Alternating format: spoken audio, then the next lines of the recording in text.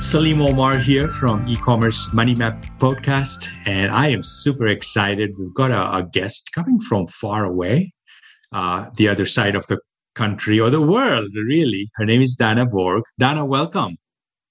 Thank you for having me. It's really great to be here. Great to have you. And let's start off with tell us who you are. What do you do?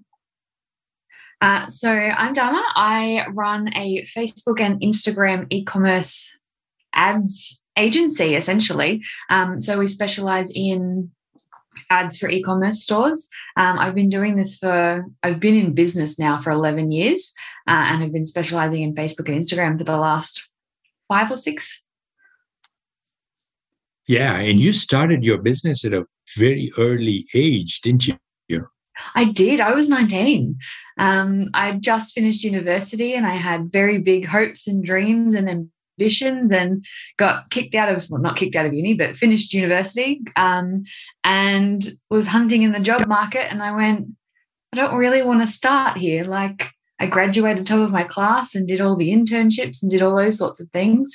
And when I couldn't find, the dream job on day one, again, I had very high expectations. I got a phone call from someone who said, I'm moving overseas. Do you want my clients? And I went, done. So there was a little bit of assistance in that process. But it's been a journey and a half. Wow, no kidding. And so you weren't in business before. Do you come from an entrepreneurial family? Yeah. So my mum and dad had their own business. So I was their admin girl and their folding envelopes in exchange for an iPad girl. So I did see my parents in business from a very young age. I think there's a photo of me reading Rich Dad, Poor Dad at like 12. Oh my goodness. All right. Millionaire, I think that photo will go around, but for now, it just sits in Dad's photo box. Yeah, that's cool. Now you've got an accent for the listeners. Where are you from? Where are you based out of? So I'm on the Gold Coast in Australia, so in Queensland. Got it. Cool. And you're probably saying, Salim, you've got an accent, so we both have accents. I've got an American accent or whatever, and you've got an Australian accent. Yeah, it's so cool to have you on this episode, on this podcast. And so what were some surprises for you in those early years when you in those early years when you bought a business or you took over a business? What surprised you about it? I think the biggest surprise for me was how much you could be a successful business without having all of your marketing in place. I would go into a business who, by all accounts, would be reasonably successful, but there was no real strategy around their marketing. There was no plan. They didn't really know what they were doing. They were kind of flying by the seat of their pants, as we would say. So I think that was the biggest surprise to me, was just that as much as we kind of preach that, you need to have a marketing strategy, you need to know what you're doing, you need to plan things, it's not necessarily essential to get to a certain point. You kind of can wing it a little bit at the start. And yet you're saying that strategy is important. So winging it plus strategy. A little bit of both. I think there's too many marketers out there that say, from day one, you need a solid marketing plan and you need X, Y, Z and structure. But I think there is something to say to being a bit flexible and to, coming up with things on the fly. I mean, I don't think anyone would have predicted that TikTok would have been a part of their marketing strategy a year ago. And now I'm seeing businesses that are going completely crazy just because they started a TikTok account. And if you had not had that in your strategy and then said, well, it's not in the strategy, we're not going to do it, you could potentially have missed out. Yeah. How's the marketing approach like for an e-commerce business different from a regular business? Or, I mean, you've niched yourself in fashion and beauty. Yeah. So we do fashion, beauty, and pets, of all things. So dogs and horses and those sorts of things, which is always good fun. Never going to complain about looking at puppy photos. But yeah, I think the biggest difference is generally around the range of products that you have. So for instance, in my business personally, there's kind of only two different ways you can work with me. We do coaching and we do retainers where we manage all your ads for you. Whereas when you're an e-commerce business, all of a sudden you've got 5, 10, 100, 1,000, 10,000 products, and it can be really hard to showcase those products to potential customers. It's not just, hi, here's our brand, here's the one thing that we sell. It's, hi, here's our brand, here's 50 things that we sell.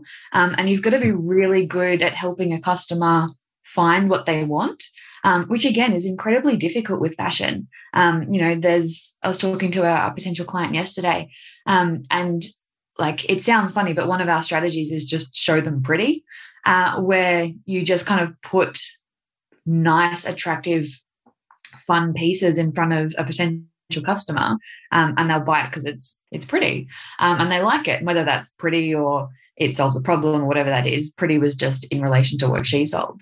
But it is quite difficult when you've got such a range of products to line those products up with potential customers. It's not impossible, but sometimes it is a little bit easier when you've only got one or two products. Yeah. And are you marketing the product, and how much are you marketing the brand?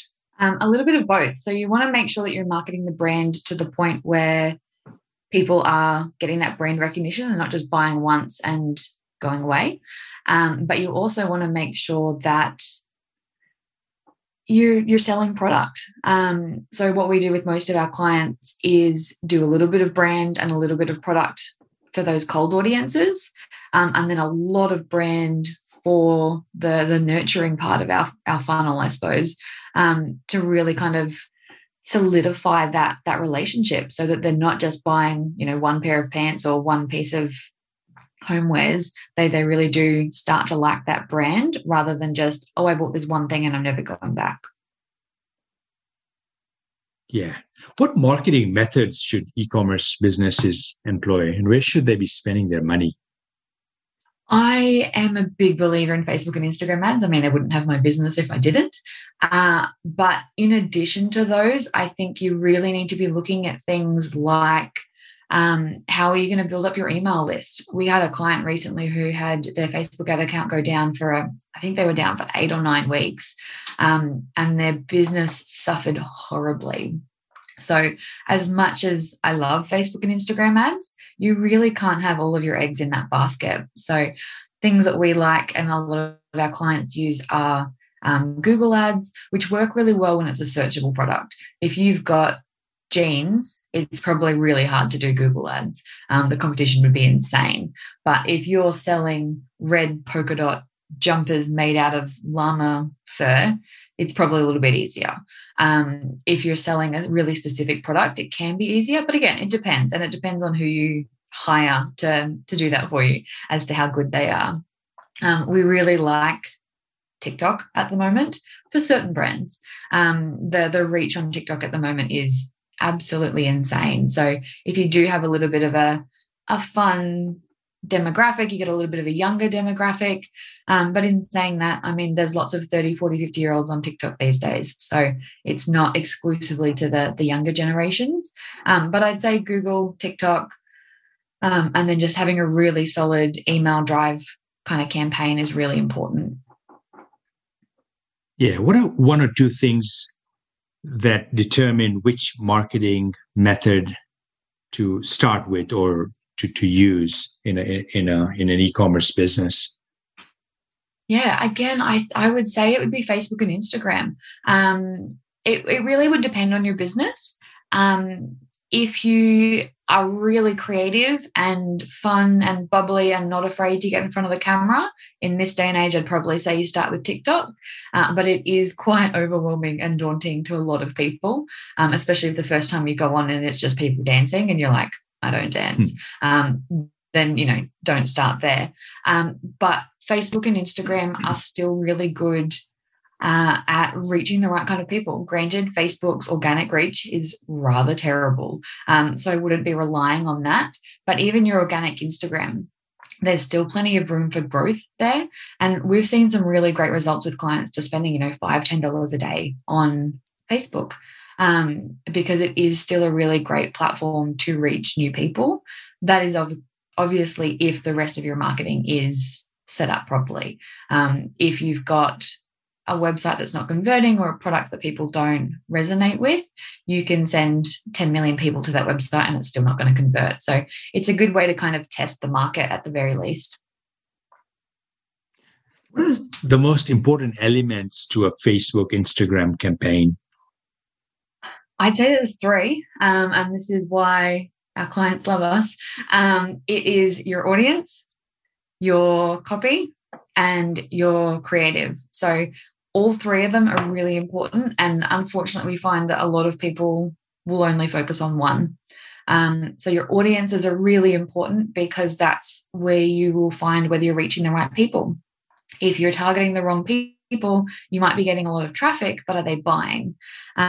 Or you might be targeting people that just aren't interested. So getting those audiences right and doing audience testing is a really important part of the process. And then obviously you've got your creative. So the graphics, the visuals, the video. We do recommend most people use video because it is just so much more attention grabbing. But obviously, depending on your business, you might get away with, statics or GIFs, those sorts of things. But people get bored very easily. So it is really important to be swapping those out. We've seen people come to us who obviously haven't worked with us before, and they've been running the same graphic for 6 months and wondering why their ads are slowly dwindling. You really need to be changing those up quite frequently. And copy is kind of the forgotten one in terms of people don't put a lot of effort into it sometimes. And that first sentence and that headline are the first things that people read. So if you're saving the good stuff for paragraph 2 or 3, you've lost people. You really need to be getting them in that, that first sentence. So for instance, even with your retargeting ads and things, what's the one thing that your customers most want? Is it free shipping? Is it a discount? Put those things front and center. Yeah, makes a lot of sense. So audience number 1, in terms of elements, the most important elements. And then second, creatives, visuals, video. And then third is copy. Yeah. And we do a lot of testing on all three. And that's, I suppose, why we get the results that we do. But you need to be constantly testing these things. Someone asked me the other day whether you'll ever find the winning combo. And the answer is you won't, because the winning combo will work for a period of time and then you'll need to be changing it because the audience will get bored. Yeah. How can a business owner stay inspired with the constant need for new creative? Oh, man, it's hard. I think that the best thing to do is when you see an ad that makes you want to click, screenshot it, save it to a folder. I'm by no means telling people to copy other people's ads, but there are a lot of really creative people out there. And if you found an ad interesting and it was enough for you to click on it, have a look at it. What part of it made you want to click on it? It becomes a bit of a process that we do where we've got folders of hundreds of thousands of screenshots just from ads that we liked, that we saw, so that when you are in a bit of a rut and you can't think of, the next piece of creative or the next piece of copy, you've kind of got a reference folder of things that inspired you so that you can then go, oh, I really liked the way they did this with an image. Let's go do something similar with our product. I really liked the way they wrote this copy. It's not quite us. Let's change it to be a little bit more on brand for us, and we'll test something similar. Yeah, that makes a lot of sense. Get inspiration from other marketing, other copy, other creatives that have been used to sell, promote other products, services. Yeah, the best way to do it is actually to be doing this on brands that have nothing to do with your brand. So as much as you can do this with your competition, if you sell women's clothing, go have a look at how they're selling cars or homewares or mobile phones. You'll find that a lot of your competition will tend to all read the same and they'll tend to all look the same. So go find a completely irrelevant industry and have a look at what they're doing. And the Facebook ad library is a really great resource for that. If you don't know what that is, you can literally search any brand that's running Facebook ads and see their entire collection of ads that they have currently live. So even if you're not seeing the ads in your feed, you can still go see what these other brands are up to for inspiration. Yeah, it's so important to be different. I mean, marketing is about getting noticed, right? It's getting attention. And the only way to get attention is to be different. It's to be unique. It's to stand out. And a couple of thoughts come to my mind as we're having this conversation. One was a book written by Seth Godin a couple of decades back called Purple Cow, or he used this concept, a marketing concept called Purple Cow, right? So you've got a herd of cows. You want one, the purple cow is the one that stands out. Or the dog with the red hat, right? Yeah. They stand out. You walk on the beach or in a park having, with a dog. And, if the dog's wearing a red hat, it's going to get noticed. And interestingly enough, Dahna, your company is Bright Red Marketing. Where did you get that name from? And is that kind of what your line of thinking was, is to stand out using a name like that? Well, I mean, I'll be honest with you. I was 19. I had about a week to come up with a business name, and I'm like, I have red hair. What's going to be a thing that's going to stand out? And I've not been able to dye my hair since. Has that helped you stand out? I mean, I'm certainly recognizable. And it's one of those things that if people are trying to search for me, if they can't remember Bright Red Marketing, they'll search redhead marketing and the girl with the red hair marketing. And for some reason, I always come up. So there are a lot of brands now that are red marketing. There weren't at the time. But yeah, it's been quite good with like local networking and things, because people can always remember the red and the marketing, even if they don't remember the rest, because I do stand out a little bit in a room. Nice. Now, what's something that you see a lot of businesses get wrong when it comes to their marketing or business? I mean, it could be even just overall business. You've been in business for 11 years or so, you said. So you've been around, you've interacted with so many. A couple of mistakes that you see constantly come in front of you that show up. Yeah. So the biggest business mistake I see is people not pricing their products properly. There's too many people out there that are doing it for charity, but not for charity. I have no problem, and I think it's fantastic when businesses do things and they are giving back to charity. What I mean by that is they're not taking enough in from the profit and the sales of their product to even pay themselves. Like, there's no point in being in business if you can't earn a wage and you can't earn enough to make it worthwhile. One of the best books I ever read on this was Profit First. Like, what's the point of going into business if you can't pay yourself? That's not greedy. That's you're paying for your time. So that's probably the biggest mistake I see in business generally, is just people not charging enough for what they do, or coming up with a business where it's not plausible and it's not possible to charge enough for what you do. The business has to be viable. The biggest mistake I see in marketing is just not testing. Especially in Facebook and Instagram ads, if you don't have 2 or 3 audience variations, if you don't have 2 or 3 copy variations, if you don't have 2 or 3 graphic variations, you are really putting yourself in a box where you just can't succeed. You might get lucky here and then, but it's very, very difficult to get really good results when you don't know what's going on or what's working or why it's working.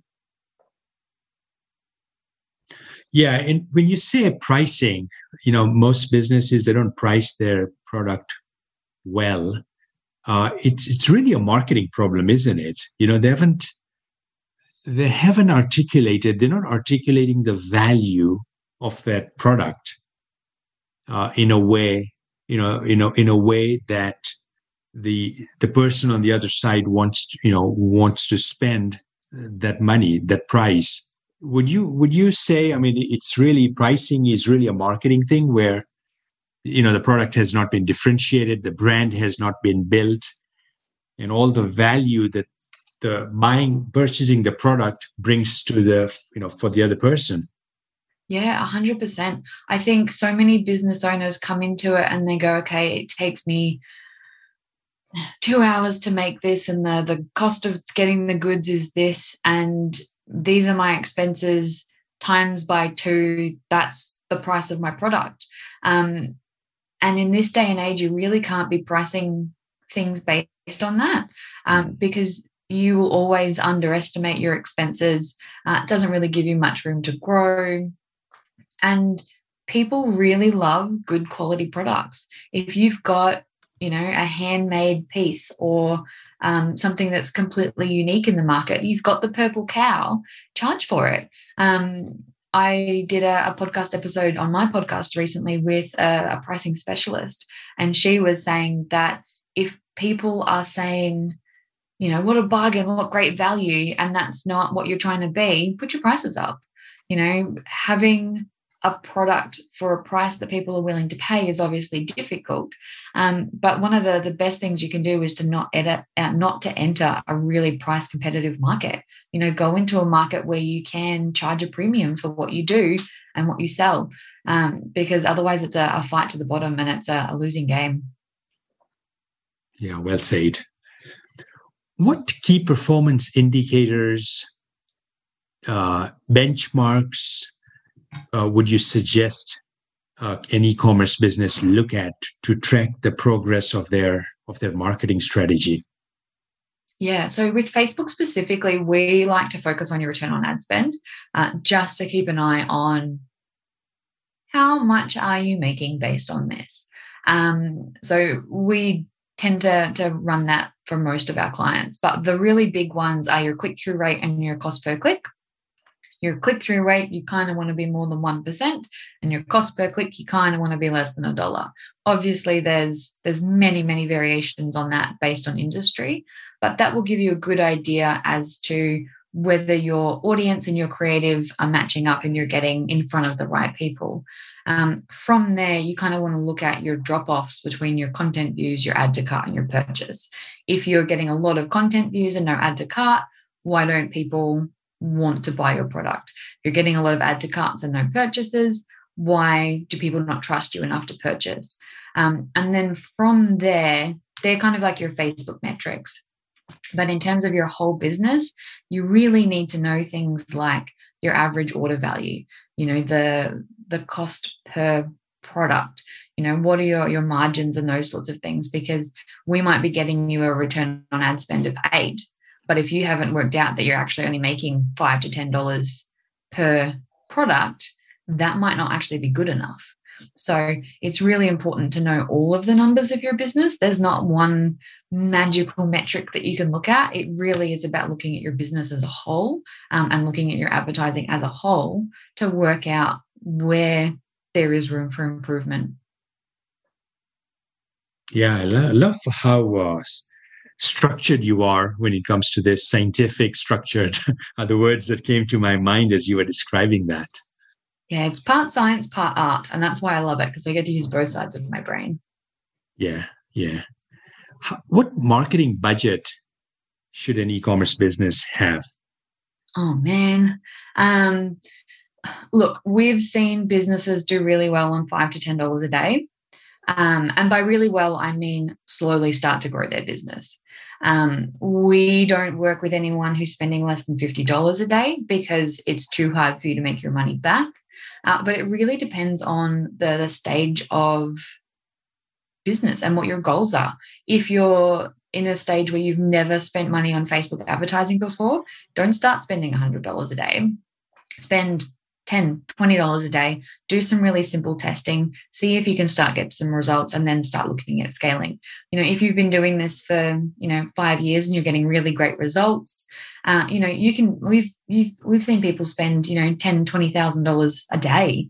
Like it really is limitless in terms of how much you spend, but you've got to be realistic in terms of how many people are going to buy your product. It's especially difficult in Australia because we obviously have a much smaller population.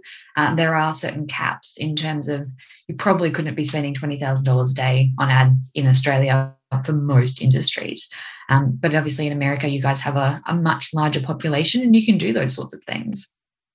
But there's no magic answer on how much to spend, unfortunately. Yeah. Well, this has been quite incredible. I've got a couple more questions. What advice would you give to an e-commerce business owner who's looking to scale up? Scaling is one of the biggest challenges of Facebook and Instagram ads. There are a million gurus promising a million different solutions. The thing that we like to recommend to most businesses, so there's two different ways you can scale. There's horizontal scaling and vertical scaling. Vertical scaling is what most people think of when they think scaling. So that's when if you've got a campaign that's spending $100 a day that's working really well, and you add an extra zero, and now you're spending $1,000 a day. That's what people typically think of as scaling. It's increasing the budget of things that work. What I suggest to most businesses when they are ready to increase their budget is to do something called horizontal scaling. So horizontal scaling is if you've got an audience that's working really well, and that's at that $100 a day point. What you would then do is go, okay, let me think of 4 similar audiences, and I'm going to increase the budget of those new audiences, and I'll run those. The benefit of doing this is that the audience that you had originally doesn't get affected. So the problem when you go from $100 to $1,000 is that campaign that once was your best performer can absolutely tank. If that audience size was too small for that sort of spend, if you hadn't changed your creative enough, like that campaign can die very quickly. So the benefit of horizontal scaling is that you'll have audience 1, which is your big winner, and then you'll now have audiences 2 through 6 that maybe are spending $200 a day. So you have now spent the same amount of money as if you were going to do your vertical scaling, but it gives you a little bit more security, and it's a little bit better for testing. So now what you might find is the audience 3 is actually a much better performer, and then you can repeat this process. So what it now allows you to do is to grow your business a little bit more safely. You're still spending the same amount of money, but it's not putting your big success at risk in that process. So that's kind of our suggestion around scaling. And there'll be a lot of marketing experts that will disagree with me, because there's a lot of, every guru has their secret strategy on how to do this. But for the businesses that we work with, this has by far been the most effective. Yeah, horizontal scaling is along the lines of diversifying and not putting all your eggs in one basket, isn't it? 100%, yeah. I mean, this is the strategy that we employ, whether you're spending $50 a day or $10,000 a day. It just depends on whether we're increasing the budget as we do it, or whether we're just staying within a set budget. And it really does give you a lot more control, and it's a much more risk-averse strategy, but it's a little bit more sustainable, and it's got much less risk attached to it. Yeah. Where can people find you if they want to reach out to you? Yeah, so my website is www.brightredmarketing.com.au, because we are in Australia. That's probably the best place to reach out. I am on LinkedIn and Instagram and those sorts of things if that's more your cup of tea. But we do have a free strategy session if you're running ads and want to have someone have a look at them for you. Yeah, that's great. I guess one last question, Dahna. What insights did you have as I was asking you these questions, reflections, thoughts that came to you as I was firing away all these questions at you? Oh, I don't know. I think just how much I really love talking about all this stuff. Like it's as you know, I have a podcast of my own, and I'm always on the other side asking questions. And it's been a while since I've been able to kind of, especially with, lockdowns and all these sorts of things, it's been nice to actually just have a good conversation about Facebook ads and the strategy behind it. So for that, thank you very much. Yeah, no, it was a total delight having you, appreciate you, waking up early. 6 a.m. What time is it? 8 Oh, no, a.m. it's 8 o'clock in the morning. Like I should be up and running by now. Very cool. Awesome. Great, Dahna. You take care. Thank you so much. So great to be here. Thank you so much. Thanks for listening to the E-commerce Money Map podcast. If you'd like to hear more episodes, you can find them at ecommercemoneymap.com or on your favorite podcast directory. Don't forget to like and subscribe. If you want to learn more about the E-commerce Accounting Hub, visit ecommerceaccountinghub.com. Thanks for tuning in. We'll see you next time on the E-commerce Money Map podcast.